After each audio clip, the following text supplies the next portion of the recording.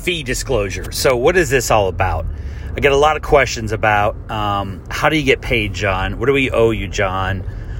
This new law that's going into effect January 1, 2022 about fee disclosure and transparency. What is this all about?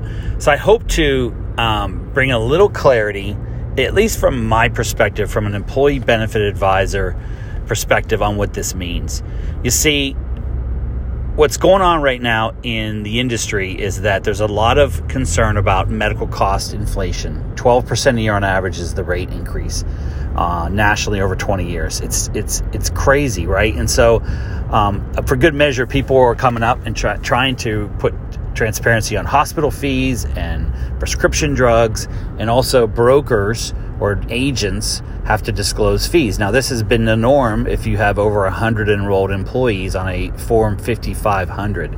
So this is nothing new into the mid to larger to enterprise level companies. All those fees are disclosed.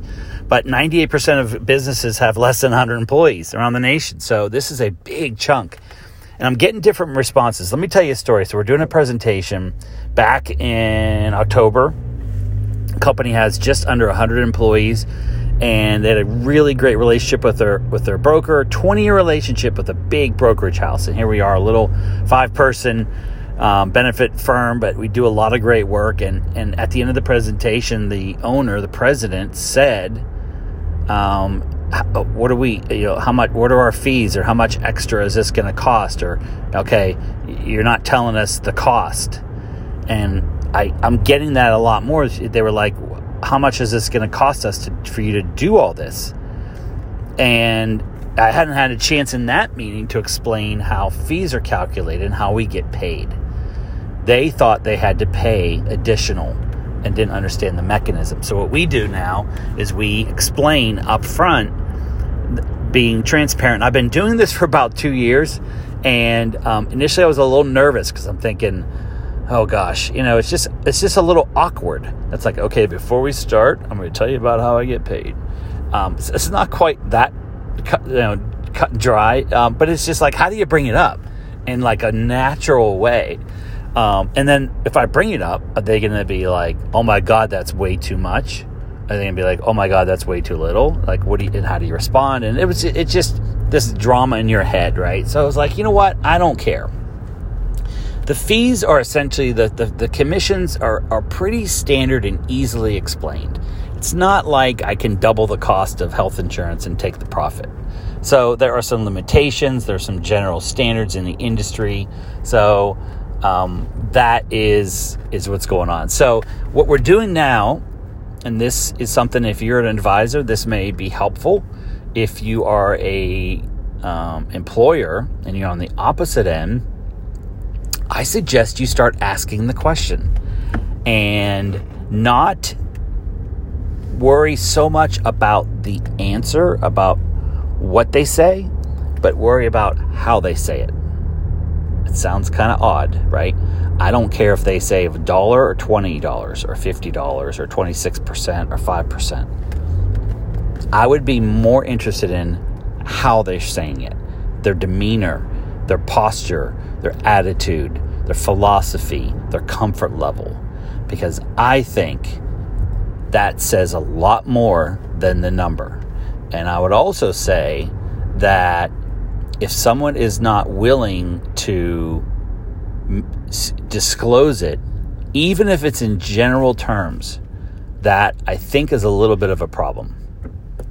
Just in general terms. So they may not have off the top of their head exactly what it is, but generally estimated. So that's just my advice. So we've been doing that, and I basically start off something like, I say, hey, Mark, I appreciate us talking about this, and I think there's some things we could possibly do to help you, and we're independent, we're not captive, and I want to take just a second and explain to you how we get paid, because some people know and some people don't, and I'd rather just be upfront and tell you that so that you know where I'm coming from. And essentially, on the medical plans, whatever plan you want to go with, and whatever carrier, because there may be a couple different ones we look at, I get paid about the same. We get paid a flat rate of about $25 to $30 per employee per month. And it doesn't matter what plan you buy, it's $30. And it's per employee enrolled, not how many people in the family are enrolled. So if it's a whole family, it's $30. If it's one person, it's $30. And it doesn't matter if it's a platinum plan or a bronze plan. And I kind of like that because I'm not here to just sell you an expensive plan, because it doesn't matter to me. I'm here to find the right plan. And sometimes the right plan might be a platinum plan. And sometimes the right plan might be a bronze plan or a combination. And so that's how we get paid. And then on the other benefits, whether it's worksite benefits, typically like accident and disability and cancer and life insurance, what I've learned, because we're independent, is that the commissions are about the same. Like, there's some nuances, but they're about the same. So it doesn't really matter to me if I place Colonial or Allstate or Transamerica or Aflac or Sun Life or MetLife. You could rattle 20 of them off. It's about the right fit. It's more than just that. And it doesn't really matter, because an accident plan, the average monthly premium of an employee that buys an accident plan is $26. So whether I get paid 15% on that or 20% on that, it's pennies, right? It's not a big mover, so it doesn't really matter. So I disclose that. Disclose the other ancillaries. It's 10% commission built in, it's 15%, it's 20%, it's 25%, whatever it might be. And there's reasons for that. Maybe there's a lot of servicing, maybe there's technology that's given, maybe there's a lot of benefit counseling, maybe there's other things. So I explain to people those fees and say, look, those are gross revenues that come into my company, my agency. And from that, we pay salary, benefits, overhead, supplies, copiers, benefit books, ink for the cartridge, like all that stuff. What's left over is profit, is the net profit. And it's a lot lower number than that first number. So I want to make sure people understand and disclose that. And I do it in a soft way, and I do it sometimes quickly. And some people really care, and some I found are pleasantly surprised that we're actually willing to talk about it. And so what I want to talk about with fee disclosure is that it's been going on for the larger companies for a while. But what I think you're going to see is more an upfront disclosure. The 5,500 is retro. It comes in after the fact, and there's a lag effect. So you can install a group, and they may not get that 5,500 for 6 months later, or longer, right? So it shows up in the mail, and it may not have any context. They're going to show the number, but I think you're going to find, and something that we're probably going to start doing, is be more upfront on the front end. This is what our fees and commissions are, and from that we're going to do this, and this. And I think that's going to be a really refreshing way. I think the industry is interesting on social. Some people are bashing this. We need to smash down the revenue. People are getting paid too much. It's a good thing. It's about time we pull back the curtain. It might be. Yeah, there may be some times that advisors are getting paid way too much based on the value. I see it all the time. There may be some times that advisors are getting paid what they should. And keep in mind, it's gross number. So if you see a 5,500 with $72,000 per year on it, unless that person works from home by themselves and has no overhead and no employees, and basically it's pure profit, that money is gross, and that has to be divvied up. So important for you to understand that, just to put it in context. I will say I'm in favor of any kind of disclosure. Like I said, we've been doing it already, and it's kind of refreshing and fun. I kind of like doing it because it throws people off a little bit, that you're so willing to talk about it. And I have nothing to hide. So like, what do you get paid on this? What do you get paid on this? I have no problem telling people. Maybe because we provide a lot of extra value. I don't know. Maybe that's probably why. We provide enrollment platform and benefit counseling and books and new hire support. We do the carrier feeds and terminations, and we do a lot of stuff other than just find the insurance. I will say in closing, there's two sides to this story. The side you're seeing right now play out is, oh my God, the fees are so high. Let's expose them. And I think what we have to balance it with is that there's two sides of this dilemma. There will be times when the fees are not enough. And this happened to me the other week. I had a new company that came to us, and they had just a very small handful of people that needed health insurance and benefits, 2 or 3 people. And after looking at my options, there were essentially 2 companies we could go with, very similar in price across the board, right? They were mixed, whether it was bronze, silver, gold, platinum.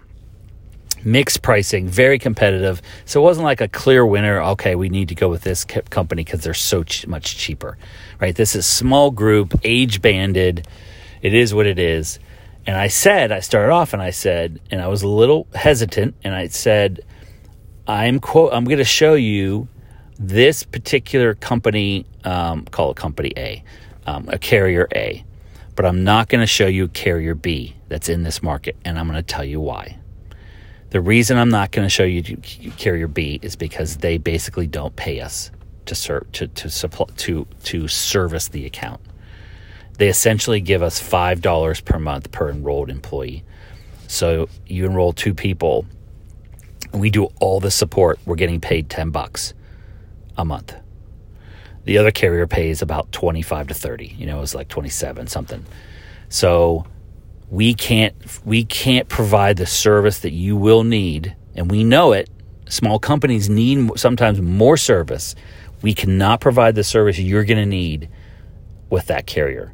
So we're only going to quote this other one. And I was a little nervous, to be honest, but it went really well. They're like, I appreciate you telling me. I had no idea. Why would they do that? They started defending. Why would they only pay you $5? It is what it is.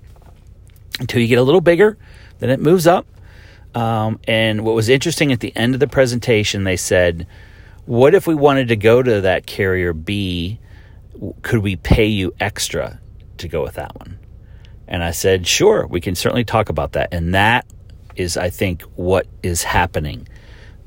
Willingness to pay for service, pay additional, not strip out the revenue, but pay additional. That makes it a win-win scenario, because if benefit agencies aren't paid enough, we're not going to be able to service the client. It's going to fall apart, and that's not what you want when it comes to employee benefits. So I hope this is helpful, and I would love to hear your comments. Be sure to check out our YouTube channel. Just search on Benefit Hackers, and sneak peek, you can check out our website, millengroup.com. We haven't officially launched it yet, but it is super cool, millengroup.com. We'll talk soon.